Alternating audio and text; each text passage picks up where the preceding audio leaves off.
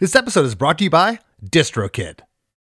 When you need mealtime inspiration, it's worth shopping Kroger, where you'll find over 30,000 mouth-watering choices that excite your inner foodie. And no matter what tasty choice you make, you'll enjoy our everyday low prices, plus extra ways to save, like digital coupons worth over $600 each week. You can also save up to $1 off per gallon at the pump with fuel points. More savings and more inspiring flavors make shopping Kroger worth it every time. Kroger, fresh for everyone. Fuel restrictions apply.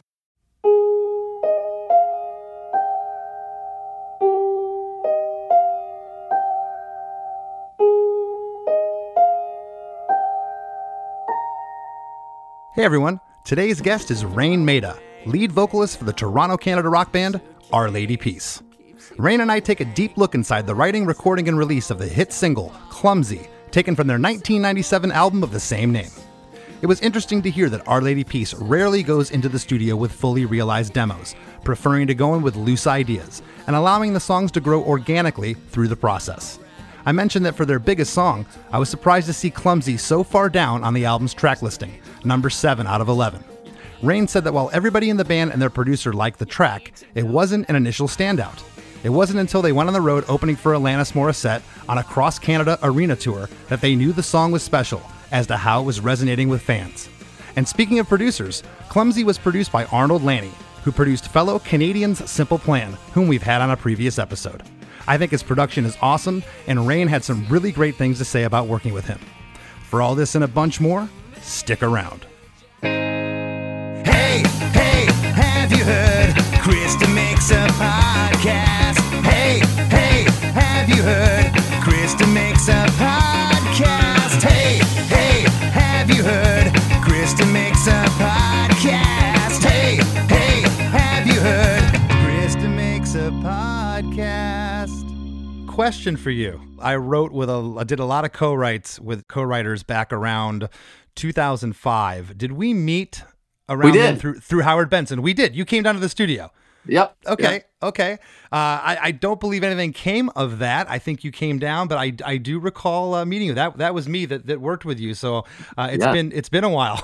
It's been a minute. Those were some good memories back then. You know, jumping around, writing, having fun. That's awesome. So you've been in LA for 20 years now. Yeah. I mean, look, you kind of came here to do the writing thing. My wife's a writer as well. She kind of stuck with it.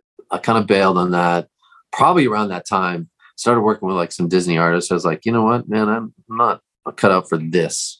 So I moved into tech as like my side hustle. Awesome. Well, we're going to talk about Clumsy today, and I just want to start off and talk about producer Arnold Lanni, because there's some some crazy things that have gone on with him. I had Simple Plan on, and they recorded their debut album with Arnold, and here was a guy. I knew his band Sheriff. I love their hit When I'm With You. Oh wow! I think that's one of the coolest songs ever, man. Just one of those hair on the back of your neck raising songs when they hit that high note. Yeah.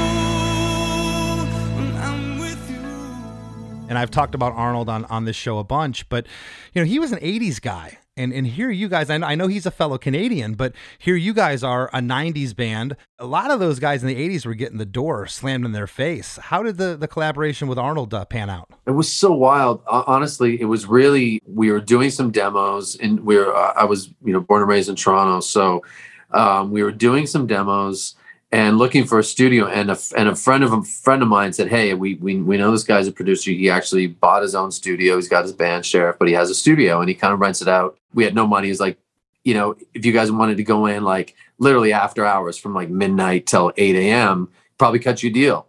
So we did that. And so I think it was like a week we were doing that. Literally I guess Arnold was working with some people during the day, and then we'd show up around 11 and usually see Arnold, just say hi. He kind of just give us the rundown and say, don't mess with this, leave this alone. You can use this, use that. And then all of a sudden the demos we did that week we took to the CMJ in New York, and literally like, a CD with 3 or 4 songs on it. But we got all these calls for whatever reason. People dug it. And like Interscope from Los Angeles wanted to come out to Toronto and see us, and Geffen and Sony Music in Canada was really hot on us, and A&M. And it was like, we were kind of like still in this spot where didn't know anyone. And so Arnold was like the one guy I kind of knew in the music business. And I called him. I said, "Hey, Arn, those demos we did at your place, like we have all these people calling us and want to come see us. We don't really I can't bring them to where we're rehearsing. It was outside of Toronto in like a flooded basement. So I was like, can we use the studio one day to have these people come in and see us just kind of rehearse and talk to us?" He was like, "Yeah, no problem." So it just became this organic thing. And then all of a sudden he was like, "You know what? These songs are really good." We started kind of working together, and it just kind of took off from there. We ended up signing a deal where it never felt like an official big deal. It was more like, "Hey, you guys seem like, whatever you're doing in your demos, just keep doing it. And, we'll put out a record." And so it was a really, like I said, very organic relationship with him that lasted 4 records and lots of drama and fun and craziness. But he's a very unique musician and producer. Yeah, I've gotten that. And in fact, I had complete deja vu when you're telling me the After Hours thing. A Simple Plan recanted the same story. It's like, we were these young ragtag kids. We get in there and just, hey, this is the time we have after hours. We're going to throw you in here and do some demos. So that's really cool that you're kind of backing up that story with the same thing.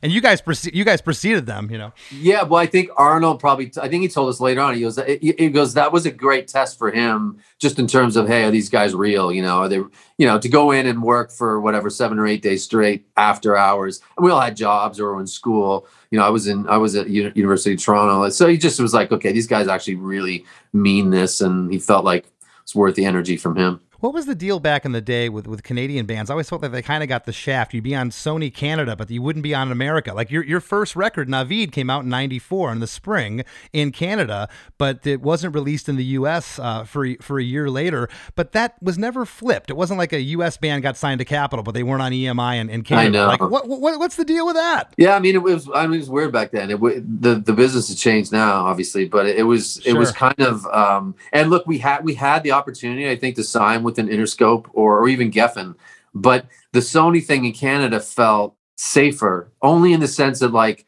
Interscope, I remember when they flew up to Toronto, we talked to them and they're like, it was very official, and they were just like, yeah, we're gonna do this with you, we're gonna bring you to LA to record. And it just felt like it was pulling us out of our comfort zone. And even the point was like, we want to listen to demos, and you guys really need to write like another 20 songs or 25. And I was like, whoa, this is like not the path that I was thinking. So, I think you take that Canadian deal and it comes with a little bit more freedom, but it took us a minute. Like we had to really work it to kind of get noticed in the US. And then finally on Clumsy, Big Donnie Einer at Columbia was like, I want this band, I want this record. So we flipped it and signed directly to America. Well, that's great. The record was released on January 23rd of 97. And a couple things. The first single was Superman's Dead. I'm thinking, why, yeah,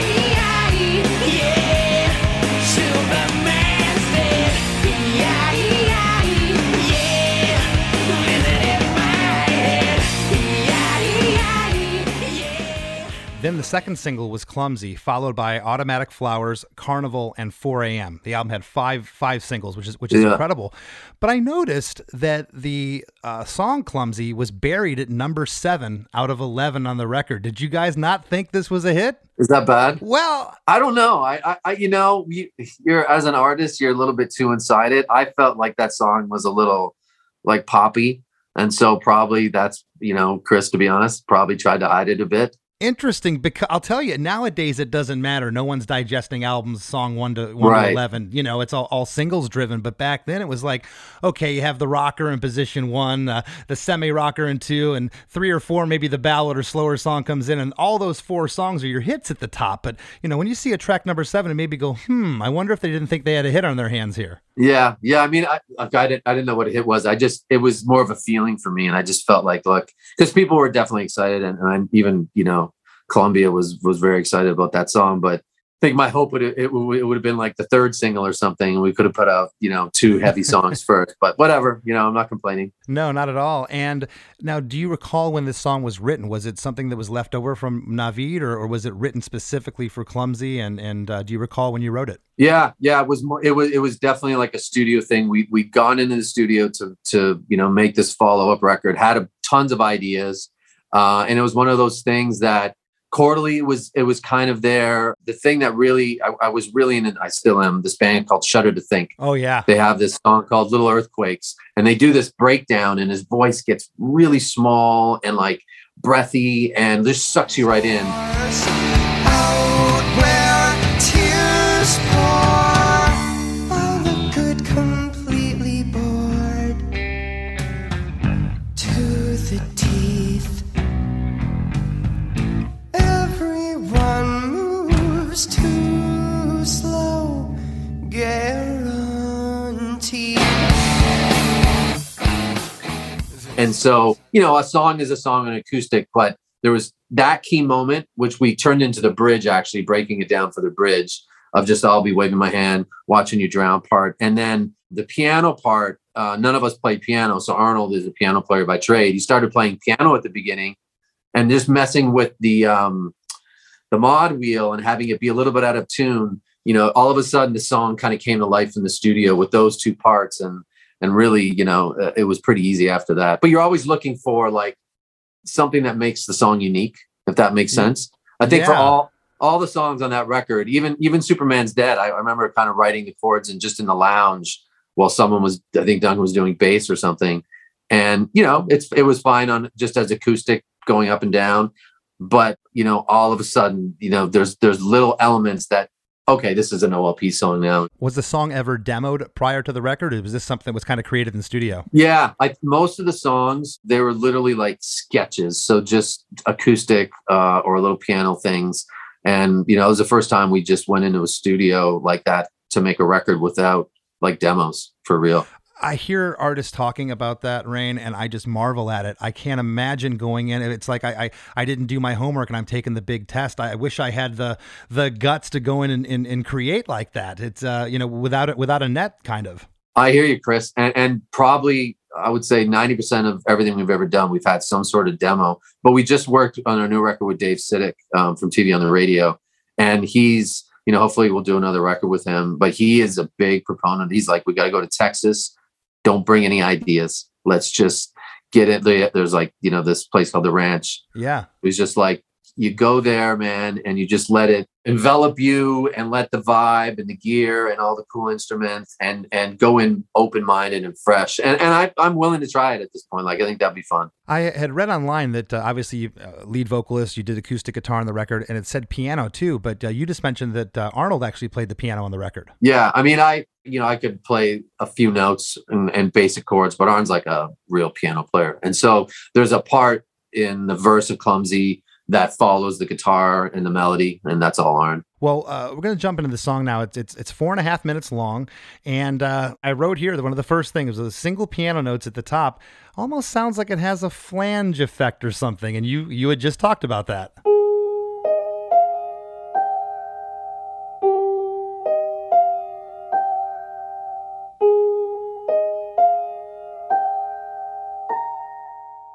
Well, I remember sitting there. We all probably took turns at it. Arn was just playing that intro piano part, and then someone would be on the mod wheel on the Kurzweil keyboard that we're using, and just trying to get the right. I think it's that 9 Inch Nails track we were inspired by. Yeah.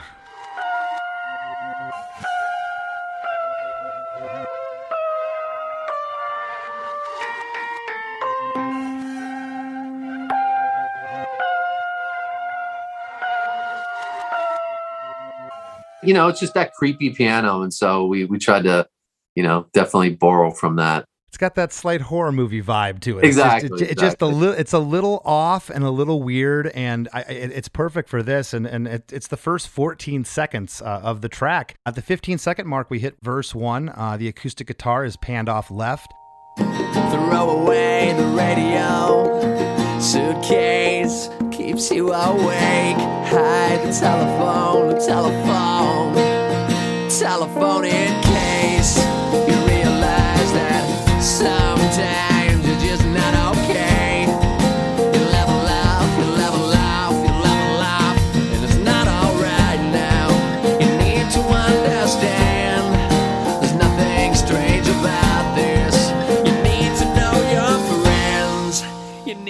interesting. There's bongos in this song that are panned off to the right, and bongos weren't really a thing like in the 90s for you look back at the alternative or the grunge bands, whatever you want to call them, and the alternative radio bands such as yourself, it's like that wasn't a thing. Where did that inspiration come from? It's funny because you're right on the money in terms of like that track. What were we trying to do with it? All the way down to like hiding it on the record. We just knew it was like, one of the most pop songs we'd written. And so I think we were just doing everything in our kind of like wheelhouse to give it something interesting. And so like definitely that intro part, like you said, it's 14, 15 seconds long.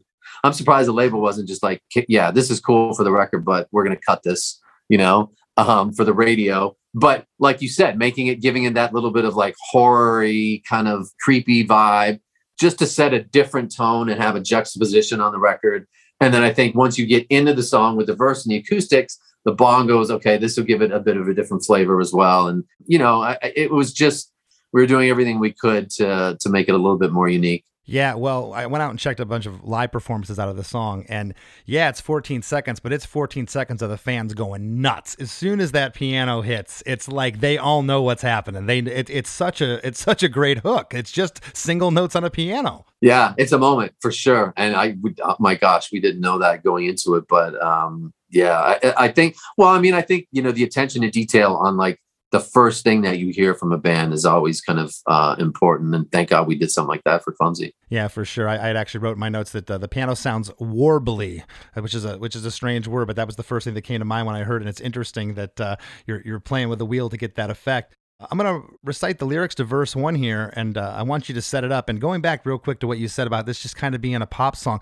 It's a pop song, but man, it's kind of a strange arrangement, and some of the parts, how they go together, are very unique in this track. And I'm looking forward to talking to you about them. The lyrics for verse 1 are: throw away the radio, suitcase keeps you awake, hide the telephone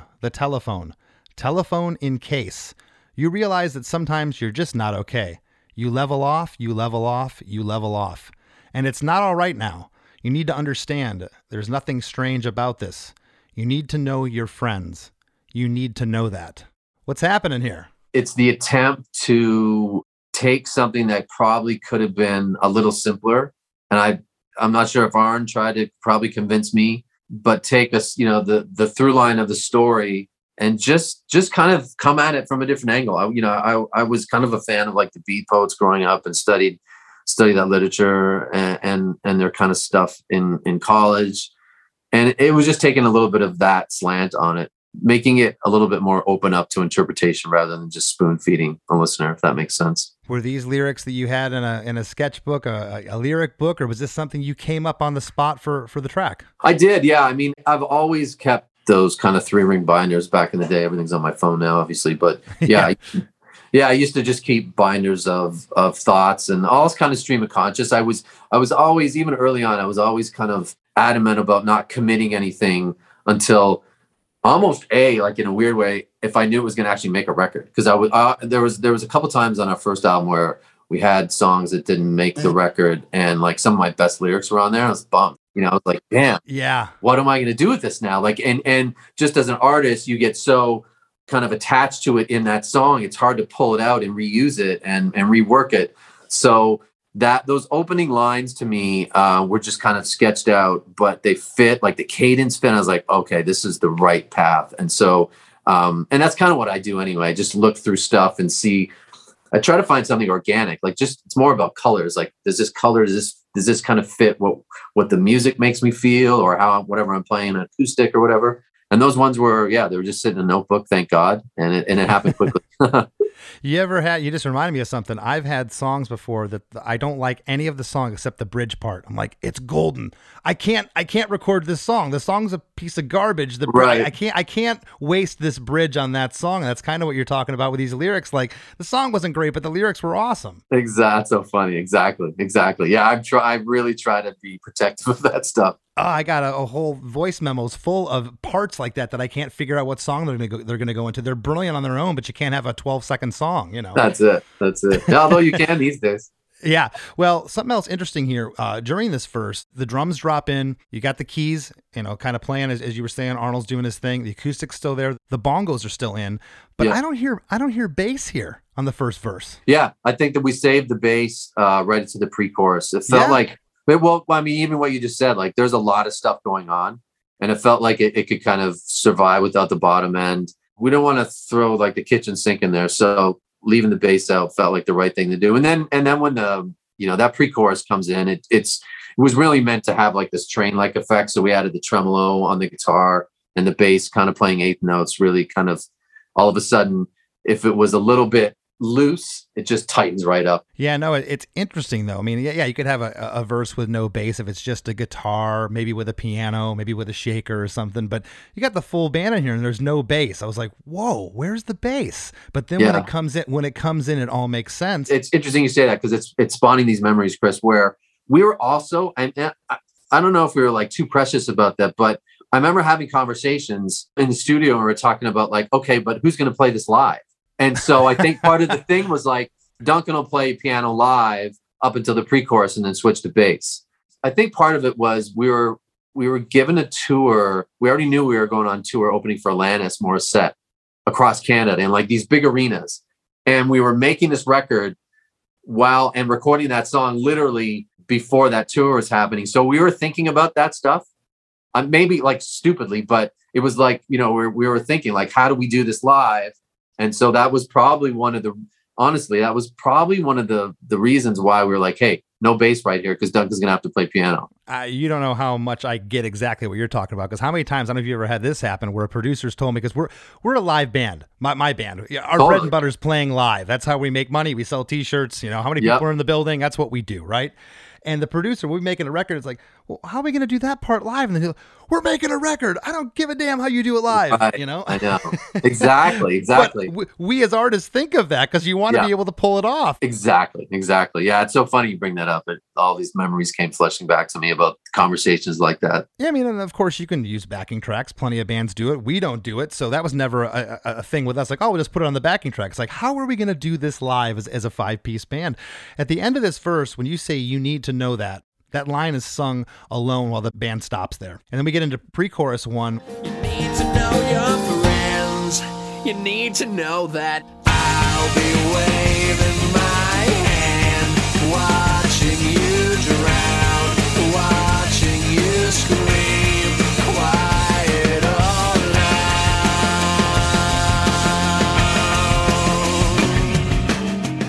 I gotta tell you, this sounds like a chorus to me. Wow, really? I don't know if you've ever thought about it like that. This sounds like chorus number 1, but it's not. It's a pre-chorus that happens 3 times in the song. The chorus happens 3 times, and I think this part has to be in the song 3 times because it's just so darn catchy. We get our first harmonies at this point on all 4 lines. I'm going to read the lyrics and have you set these up.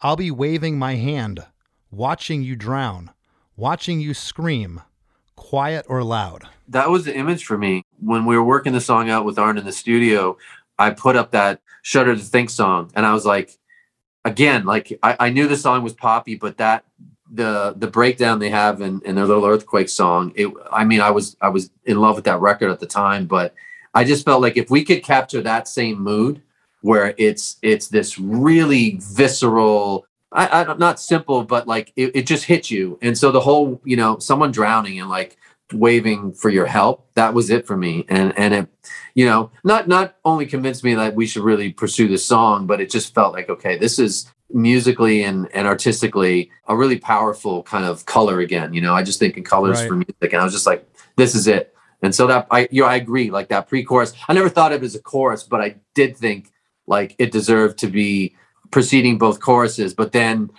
almost acting as a bridge again, broken down before the last chorus. Later, yeah. Well, it's catchy as hell. And man, you're bringing up some memories. My birthday, we were a very young band, had just started out.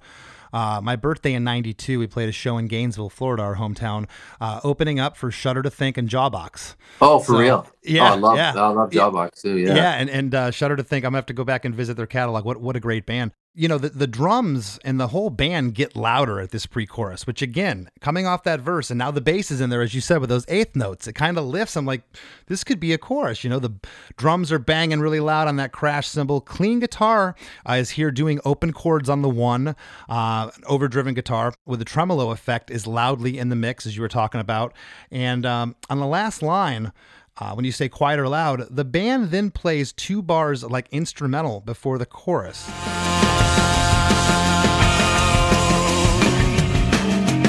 And maybe you should sleep.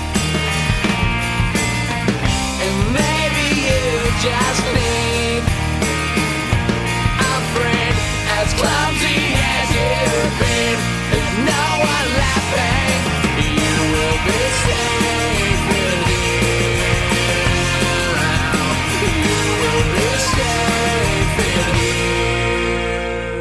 It almost sounds like it's going to drop into verse 2 or reintro. It kind of like fizzles out, and then you go into the chorus, which again, that's one of the parts in the song that's just, it's kind of strange to me when you're listening. It's kind of like, okay, we're going to go back and do a reintro or something. No, now you're in the chorus, which is just as catchy or more catchy than the pre-chorus. Yeah, I mean, it was another mechanism for us just to add something, like trying to be musicals, add something a little bit interesting into what we knew was like, could have just been a simple pop song.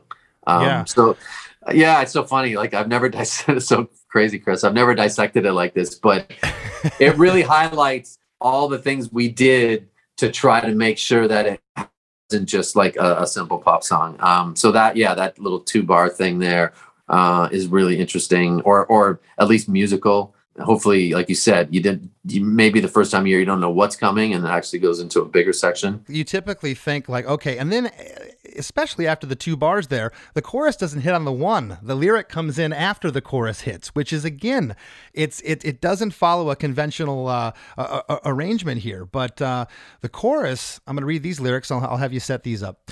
And maybe you should sleep, and maybe you just need a friend as clumsy as you've been. There's no one laughing.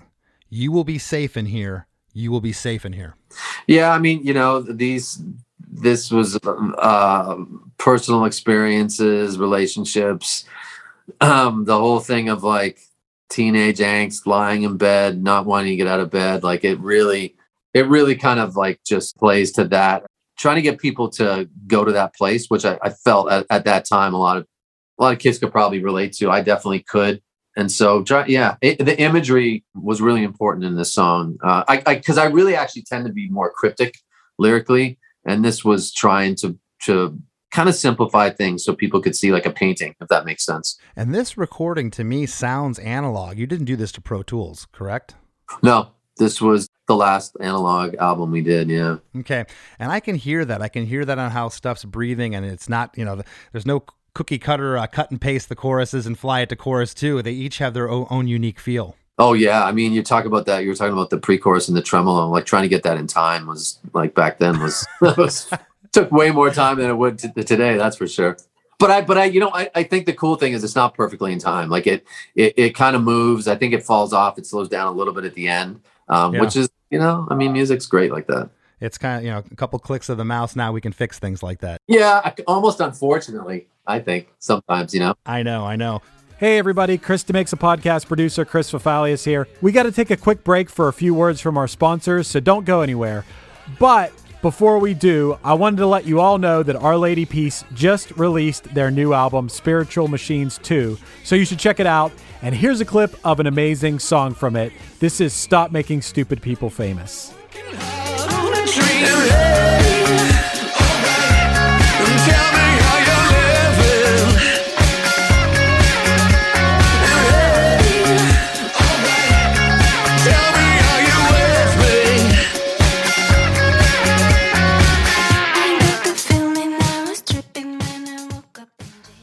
Looking to elevate your music career? DistroKid is a digital music distribution service that enables musicians to distribute their music to online stores and streaming platforms such as Spotify, Apple Music, YouTube Music, Amazon, Tidal, and many more. DistroKid collects earnings and payments, sending them to you, the artist. With DistroKid, artists unlock a world of possibilities. From easily paying collaborators with splits, to securing your music with DistroLock, DistroKid covers all bases. Plus, you can promote your releases with Hyperfollow and create eye-catching visuals with the Spotify Canvas generator, all for free. But that's not all. Introducing the DistroKid app, now available on iOS and Android.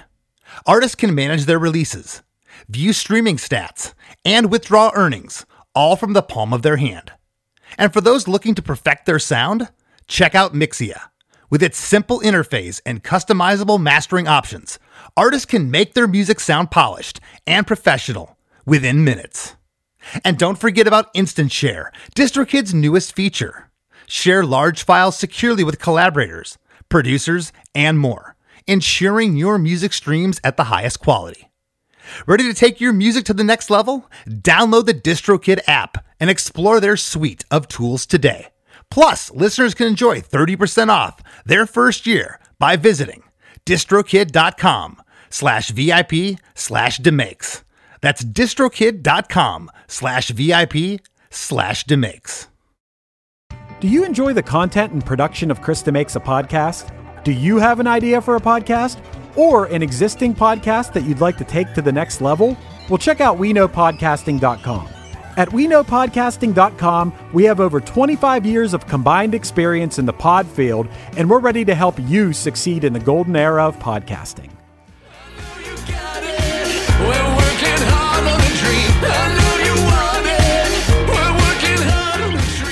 And now, back to the show.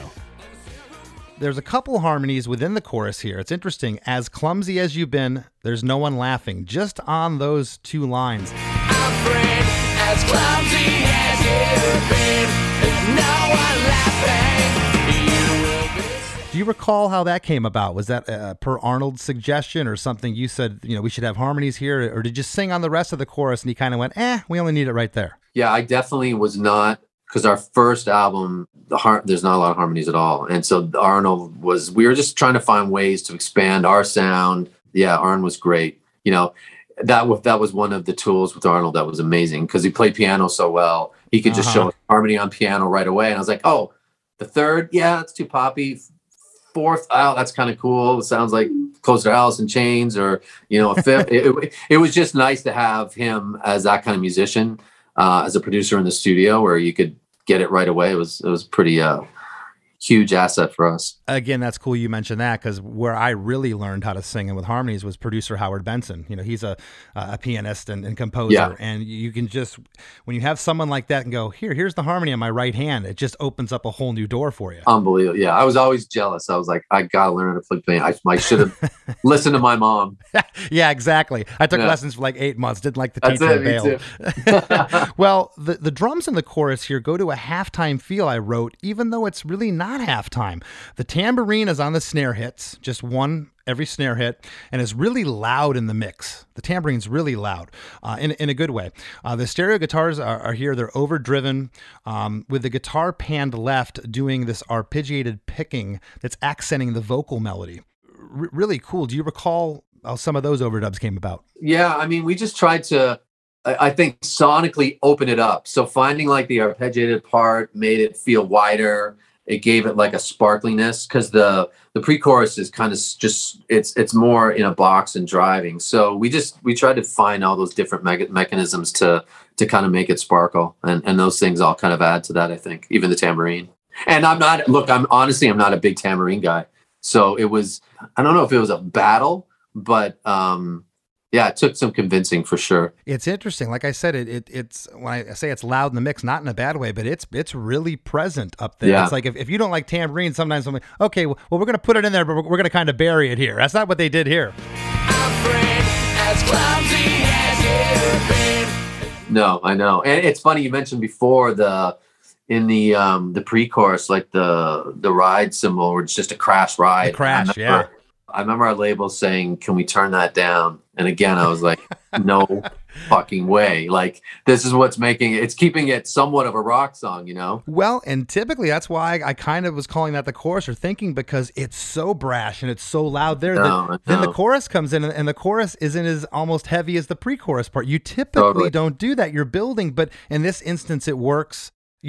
there's kind of a third chorus here, Raine, in my opinion. Now we're going double time. You will be safe in here. It's like a different part, and you get that for 2 times.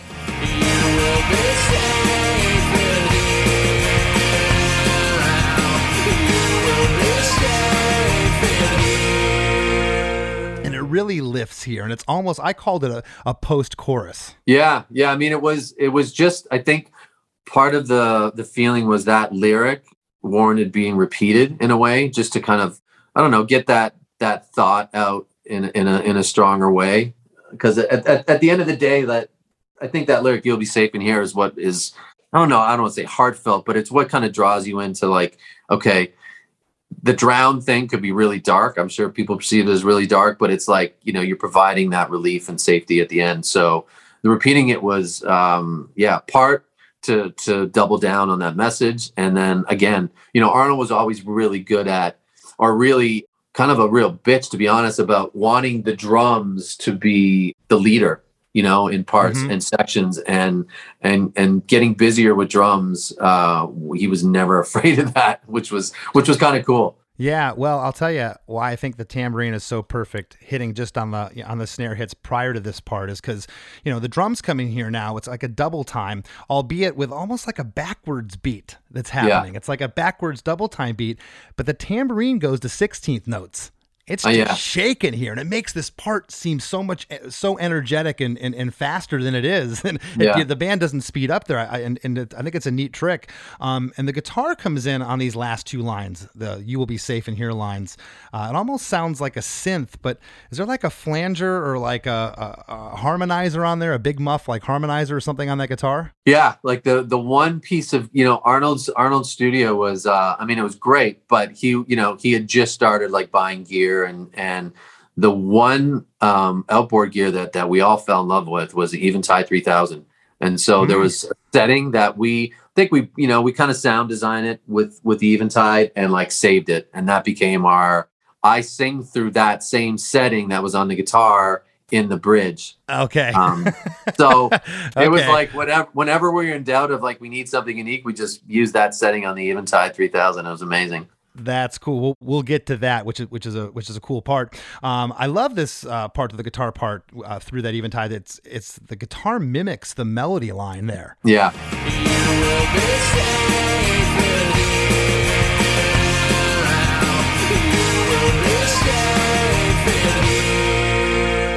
Do you recall, was there ever a different guitar part, or was that how it was? Yeah, I mean, we tried to extend some of the stuff, some of the arpeggiated stuff through the chorus, I remember, and it just didn't, it felt like that was, that section started to reveal itself, like you said, when we sped up the tambourine, it feels like, okay, this is its own thing. So let's bail from trying to pull other stuff in the chorus. So I think when we keyed into like repeating the melody on the guitar with that tone, it's just like, yeah, this works. Gotcha.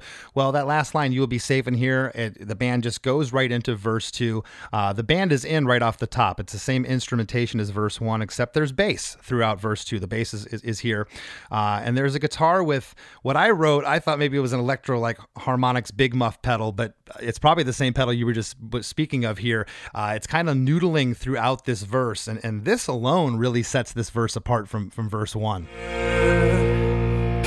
Throw away this burial, shoelace, trip you again, try to shrug it off, shrug it off, shrug it off, so let's get now, need to understand, there's nothing fake about this, you need to let me in, watching you and yeah, that guitar was huge. I remember as we were working on that part, and it just felt like, even without the vocal in, I was like, okay, this isn't, again, like, and I hate to keep referencing, but it doesn't feel like just some acoustic poppy song. Like that guitar felt just really unique. It's kind of on the thicker strings, and it's kind of muffled and muted, but it just felt like it gave that verse a vibe. It's got the feel of a first take. I don't say that in a bad light. It just kind of feels like you're just in the corner noodling. It wasn't like really thought out, but it really sets that verse apart from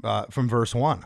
No, 100%. It was. I think there's I think it was done on a 335. So it was meant to have kind of that jazzy, thicker tone. And yeah, it was supposed to feel, like you said, like kind of rough around the edges. It wasn't supposed to be this like, beautiful, pristine part. It was a great balance from everything else. Yeah, because when you mentioned the top, this is like just we just thought it was like a pop song. Like these little things set it apart from just an acoustic type pop song. It's these little flares in the song that definitely to me add that nuance. Verse 2, I'm going to read these lyrics and have you talk about them.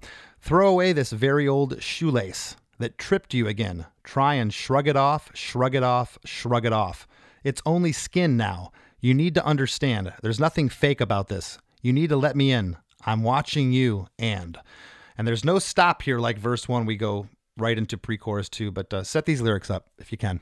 Yeah, I think more kind of not stream of conscious, but a little cryptic at the same time, just using that more like beatpo cadence, like repeating words, things, they're always the Furling-Nettings and all those guys were much more jagged with their poetry. And so just trying to work that in there.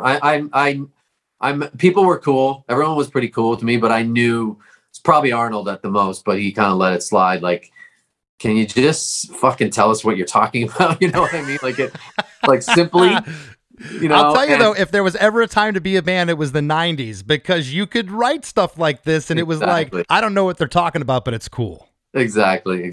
So I felt like I had that freedom and kind of ran with it. That's great. Well, pre-chorus number 2, it's the same first 3 lines, but the last line changes here. Instead of quiet or loud, you say no one's around. I'll be waving my hand, watching you drown, watching you scream, no one's around. All 4 of these lines are again harmonized. Why the lyric change there? You know what? I mean, I don't know if I do that today, Chris, to be honest. Like I want to say I've gotten simpler or trying to be more basic, but we just felt like Arnold instilled in us. We're all Beatles fans.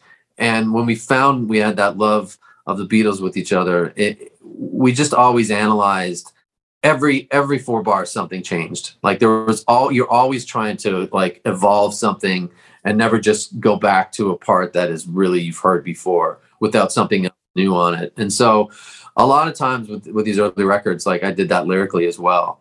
And like I said, I'm not sure if I would change it again, because there are a couple songs where I've changed it and people don't buy in and they sing the old one. They sing the first pre-chorus. I know.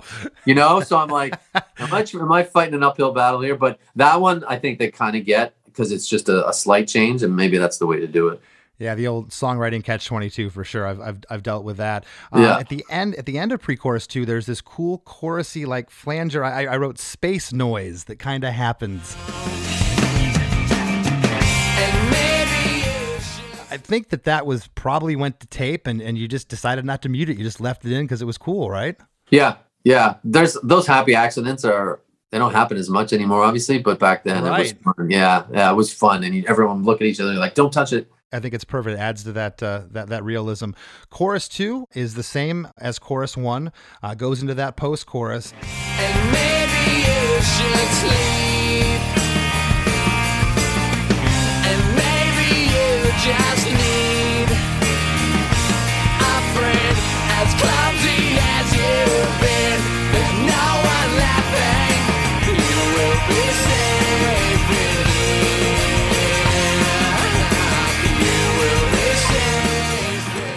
And then we get into this bridge where you're doing these oohs. It's hard to discern what is with the oohs there that you're doing. And when you hit that big F sharp chord there, it just opens up. It's really great. And it ushers in a whole new mood.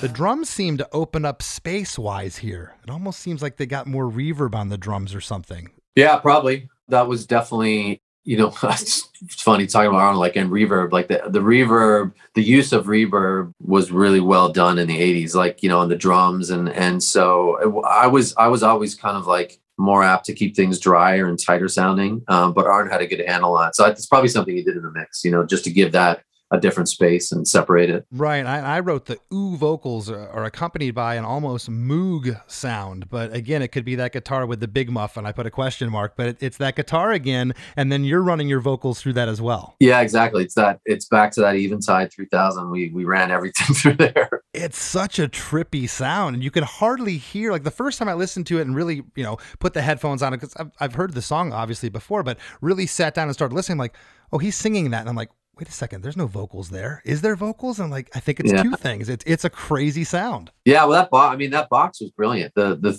Literally, we had fun just experimenting, singing. I would just sit on the couch in the control room, singing through the microphone and through that box. You could have harmonies and all different stuff. And it was amazing. It was a way to take my instrument and basically, morph it into something unique. At the end of the bridge here, I don't know, were you just, again, in front of the mic kind of riffing? You do this, and my notes are terrible, but you do this a lie-I, I-E-I, like thing. And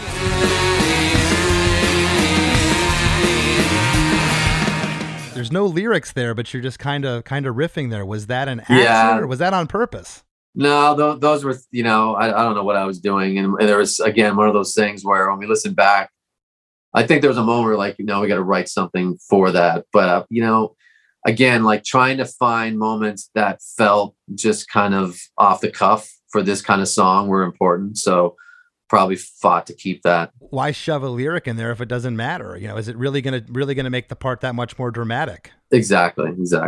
Well, everything after this bridge, which the bridge is just huge, it's massive. Everything just quiets down. It's a single clean guitar and a vocal here, and it's pre-chorus 3.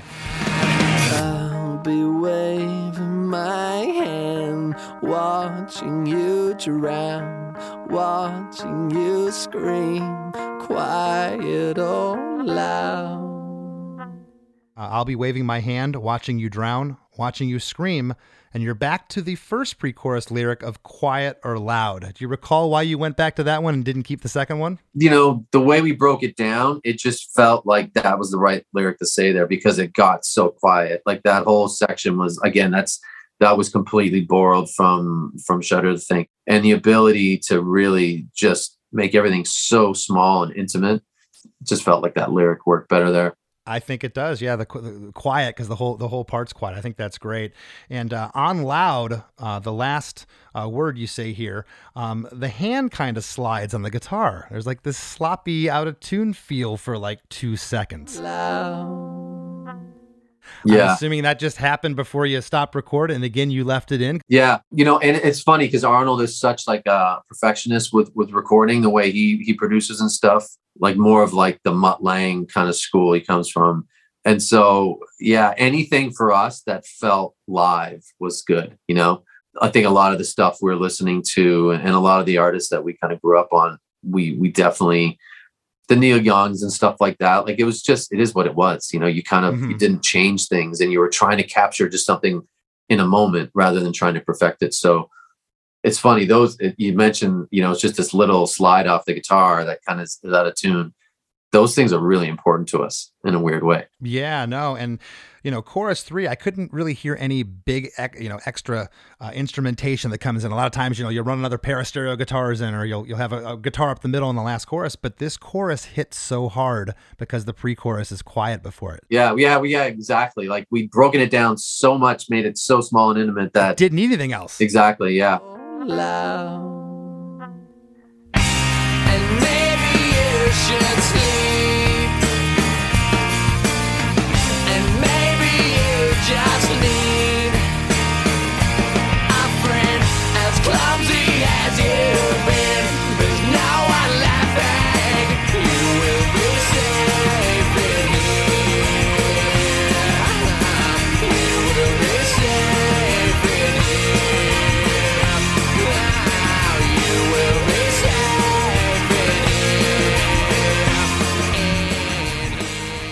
Didn't even think about that, but definitely that's why no one ever even thought about, wow, like you said, you need another, couple of guitars or anything. Well, we get a full chorus and we get one more line of "You will be safe in here," and then you say "in here" 6 more times before the song ends.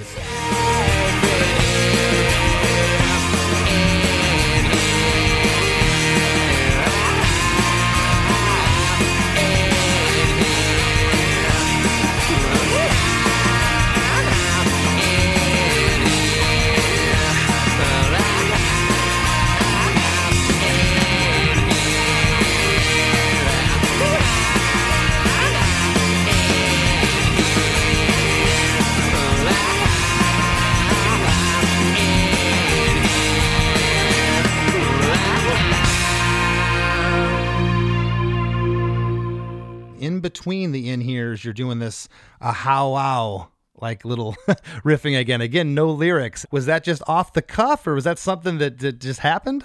Yeah. You try again, like just really again, like it's another section where we had the opportunity to add something that felt, like you said, very off the cuff and not premeditated, and trying to bring as much live feel on the vocal as well. So before we wrap up here, Raine, I got to ask you, it was the second single, it was buried at number 7 on the record. When this thing started to gain traction, were you all surprised, or did it, I guess at some point when the mixes were coming back, was Arnold like, this is the one, or the label, or anybody in the band, or was this just a huge surprise, everybody, how fast it climbed? Yeah, what was interesting was, because like I said, we'd recorded the record. Superman's Dead was actually written later, but we recorded the record and kind of had a good feel for it. I think the mixes were done, but we went out and toured. We weren't exactly finished. We knew we were coming back in to do a couple more songs, but we had this Alanis tour book, and we went out with Alanis Morissette and we played Clumsy.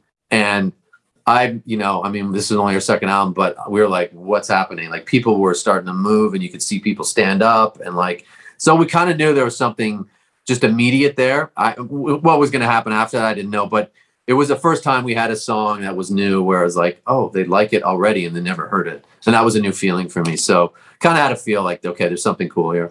Yeah, I was going to say, what a great feeling. Well, listen, man, congrats on all of your success. Thanks for sitting in today. And anything you'd like to leave the listeners with before we sign off here? What's going on with you or the band? Yeah, we literally have a new album coming out on the 28th of January. We did with Dave Sitek from TV on the Radio.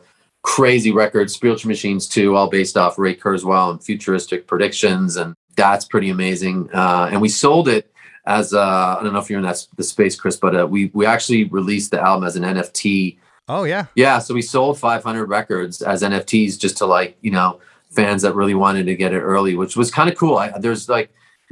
We've both been in this business for a minute. This is like taking the power back and going directly to your fans, which is really cool. So I'm excited about that too. Yeah, definitely new territory of technology. It's crazy. Yeah, man. Yeah, but dude, this was amazing. I've never analyzed Clumsy or any of our songs like this. What a treat, man. Yeah, it's really, really great to talk to you. I really appreciate this. That means a lot. Yeah, I like to take a deep dive here and really get into it. And you were great. Thank you. Oh, fans are gonna freak out over this stuff. I probably gave too much away, but it's fun.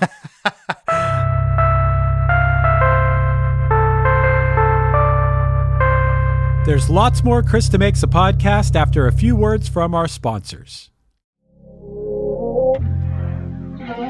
This is the story of Whitney Houston. This is the story of Kurt Cobain. Of George Michael, of Otis Redding, of Amy Winehouse, of Michael Hutchence, Bob Marley. This is the story of Prince. It's a new podcast series about how they died, why they died, and why we're still talking about them so long after. It's like nothing you've ever heard before. It's storytelling. But it's more than that, because rock stars, they tell us how we feel. They change our mood. They change the clothes we wear, the people we hang out with, the way we remember things. It's them who give us those ludicrous moments, the ones where you're jumping around, singing your heart out, feeling understood. And it's those moments we'll help you remember, the ones you're thinking about right now. That feeling. That feeling. It's coming soon from Crowd Network. Just search for Death of a Rock Star on your podcast app. And subscribe now. Hey, if you need a unique, thoughtful, and inexpensive gift for a friend or loved one, check out iloveenamelpins.com. Make someone's day by giving them a little present to show you care. Over 80 different pins are available, everything from cats and dogs to your favorite celebrities. And to top it off, you can use the discount code KristaMakes at checkout to save 30% on your order. iloveenamelpins.com. Give them something to wear that shows that you care. As we near the end of the show, here's a band you might not know. Welcome to this week's Band You Might Not Know. If you'd like your band to be considered for Krista Makes a Podcast, all you have to do is email your song via MP3 only and bio to bandyoumightnotknow@gmail.com. This week's featured band is the Ghost Would Murder, a 5-piece band from Arizona that mixes folk, punk, and horror themes. The band consists of Becca Parks on guitar and vocals, Fernando Halsey on bass, Chris Lay on guitar and vocals, Ryan Graves on drums and vocals, and Paul Forehand on the violin. Here's a snippet of their song, Creature.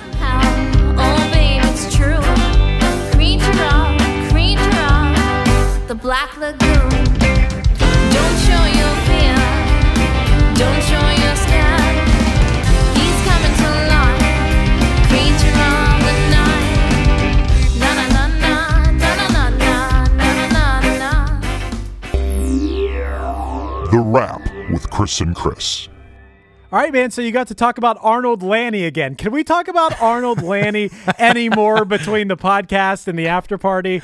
I mean, we got to get him at some point. It's so weird. I don't know what it is, but when that Sheriff song used to come on in the 80s, I used to get this weird sixth sense about it, and I know what that sixth sense was. Now it's that I was going to be talking about this guy 30 freaking years later. It's so weird, right? Yeah, he is a real fixture in our lives now. But hey, once again, he did a great job with this song. It's a giant hit song, and it's very interesting. I thought it was really cool that Raine talked about how they were always looking for something that makes the song unique. I think that's something that nowadays I realize more than ever is there has to be something about the song that doesn't sound like something you've heard before 1,000 times, 1,000,000 times. Yeah, and I think some of that has to do with, they went analog with this. Nothing was, copied and pasted in Pro Tools. It was those little nuances of noise and little chorusy effects that happened after the verse would end. They left all that in, and it makes it feel real. Right, and I heard this referenced lots of times in here, but I don't know that I thought of this song as like a pop song. I thought of it as a rock song. It was played on the rock station where I'm at. It's not like it was played on I don't remember it being played on the Top 40 station. It probably was, but I would think of this as being played on The X or The Edge or whatever your rock station is, you know? Yeah, he called this a pop song, but it's not just a simple acoustic pop song. Yeah, there's acoustic guitar in it, but it's got a strange arrangement as we discussed, and it's got a little edge to it. It's not just a simple pop tune. Yeah, he talked about something that I think is important, and that is dynamics in songs. You talked about that last part where it gets real quiet, and then before that last chorus hits, it sounds so huge. Why does it sound so huge? Well, that's because it comes after a quiet part. It wasn't like you said, it wasn't that there were 6 more guitars added or there wasn't anything added. It's just that's how important the dynamics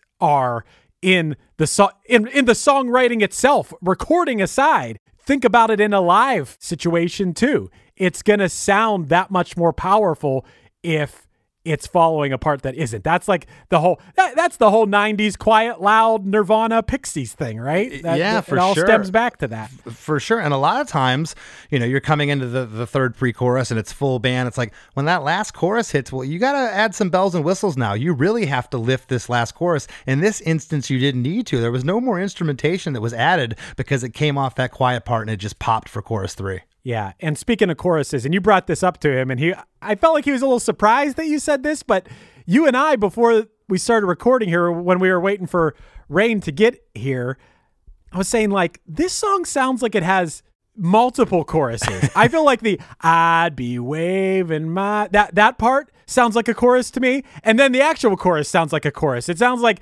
this could have been two songs with great choruses, but instead one of them's a pre-chorus. I would take that as a compliment. I hope he does. Yeah. It's like your parts are so good that they could have been choruses on their own, you know? Well, and it's interesting, this song, that the pre-choruses are undoubtedly, besides the bridge, probably the heaviest parts of the song. That crash cymbal just wide open. He even said someone at the label wanted to turn that down. They thought it was too brash, too loud, because rarely do you have a pre-chorus that's bigger than the chorus. And if it is, the chorus isn't going to work. But in this time it does. It's interesting. Yeah, it's a great song.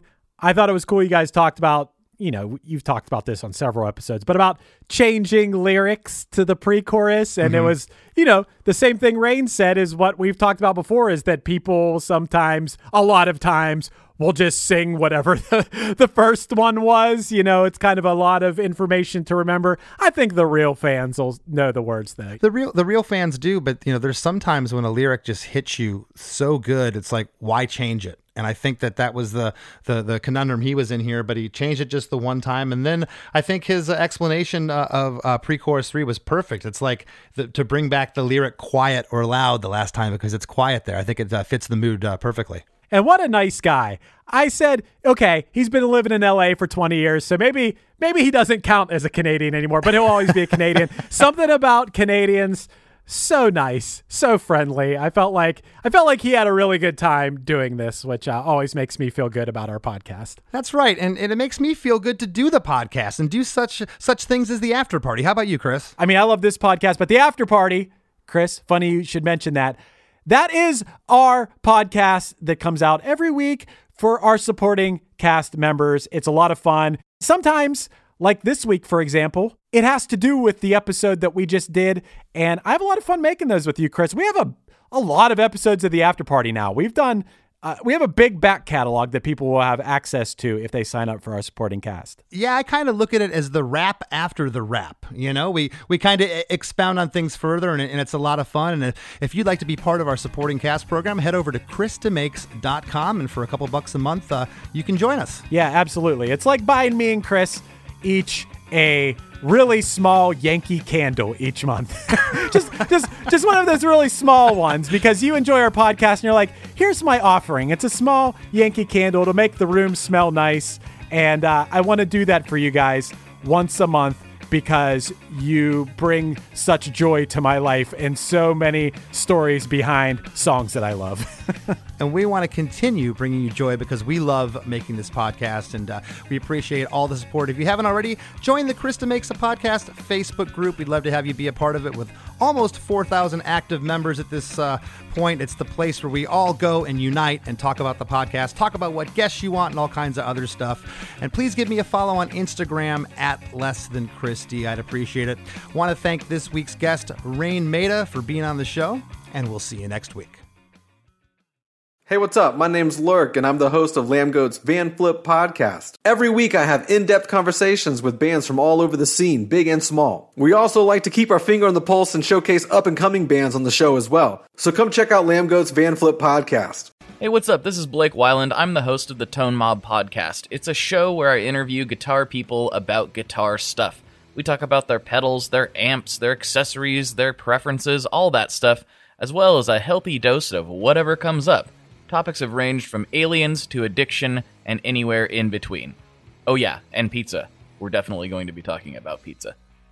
So get the show wherever you're listening to this podcast at. Just search The Tone Mob in your search bar and it will pop right up. Come join us. We're having a lot of fun. Thanks for checking it out.